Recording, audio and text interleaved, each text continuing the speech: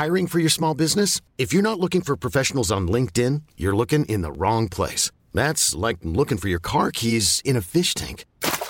LinkedIn helps you hire professionals you can't find anywhere else, even those who aren't actively searching for a new job but might be open to the perfect role. In a given month, over 70% of LinkedIn users don't even visit other leading job sites. So start looking in the right place. With LinkedIn, you can hire professionals like a professional. Post your free job on linkedin.com/achieve today. Hey, it's Ryan Reynolds, and I'm here with Keith, co-star of my upcoming film, If, only in theaters May 17th. Do you want to tell people the big news? All right, I'll do it. Sign up now and you'll get unlimited for $15 a month and 6 months of Paramount Plus Essential Plan on us. MintMobile.com/switch. Upfront payment of $45 equivalent to $15 per month. Unlimited over 40 gigabytes per month. Face lower speeds. Videos at 480p. Active Mint customers by 531.24 get 6 months of Paramount Plus Essential Plan. Auto renews after 6 months. Offer ends May 31st, 2024. Separate Paramount Plus registration required. Terms and conditions apply if rated PG. Welcome to the Daily Doctor's Kitchen with me, your host, Dr. Rupy. I'm a medical doctor, cookbook author, podcaster, and studying for a master's in nutritional medicine. The Daily Doctor's Kitchen is a series of bite-sized nuggets of information, all to do with food, nutrition, healthy living, to allow you to live your best life. Remember, you can listen to full-length episodes of the Doctor's Kitchen podcast wherever you listen to pods, and my latest cookbook is 3-2-1. 3 portions of fruit and vegetables per person, 2 servings per recipe, and all using 1 pan. Curries, stews, tray bakes, you name it, it's in the cookbook.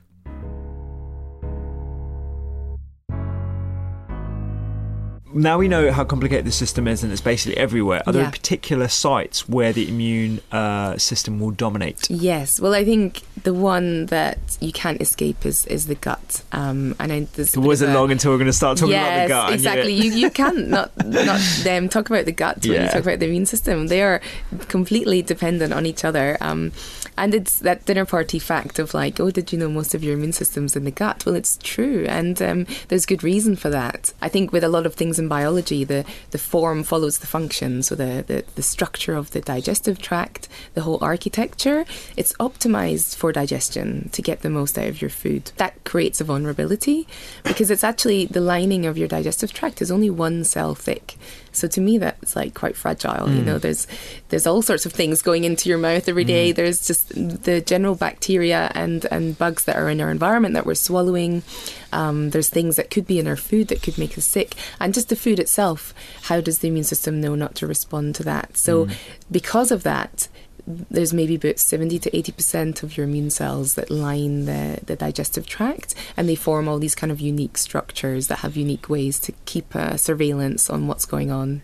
So that's really quite important. Yeah, absolutely. I think that sort of the very fact that the architecture is only 1 cell thick shows you why it's so important to have immune cells there. Exactly. Because we're in constant communication with our environment via our 30 centimetre long digestive sac, or the first part of it anyway.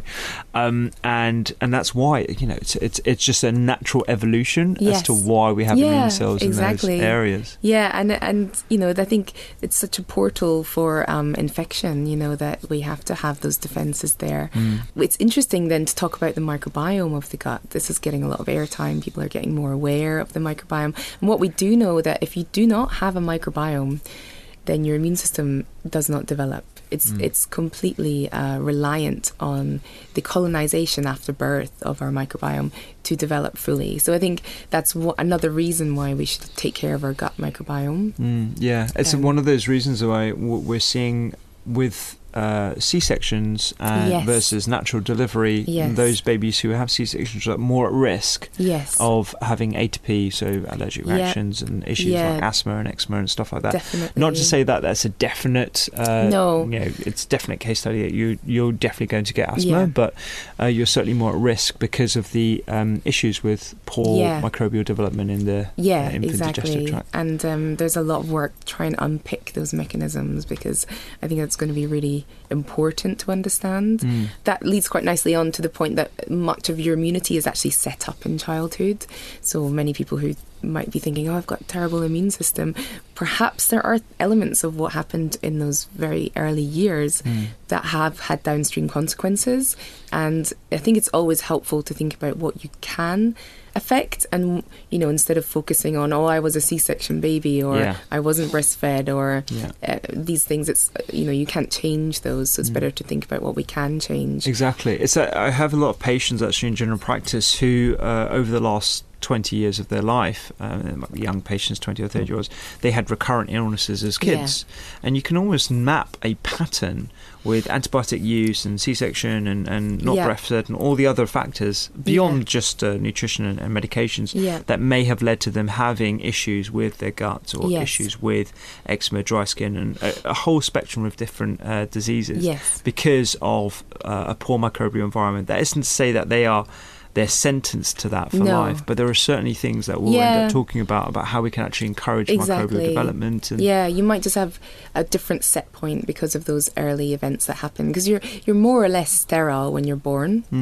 and then you're subsequently colonized as soon as you enter into this microbial world. And it's useful to think of it as, the microbes were there before us, so we've evolved with them. We have to find a way to sort of have a mutual relationship. So they actually do quite a lot for us in the gut.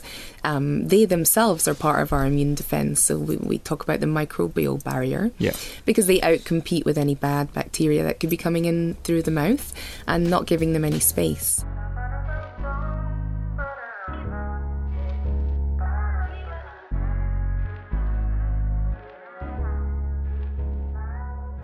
I hope you enjoyed today's Daily Doctor's Kitchen. The Doctor's Kitchen podcast is where I discuss multiple topics around nutrition, medicine, and well-being with experts and researchers from around the globe, so do go check it out.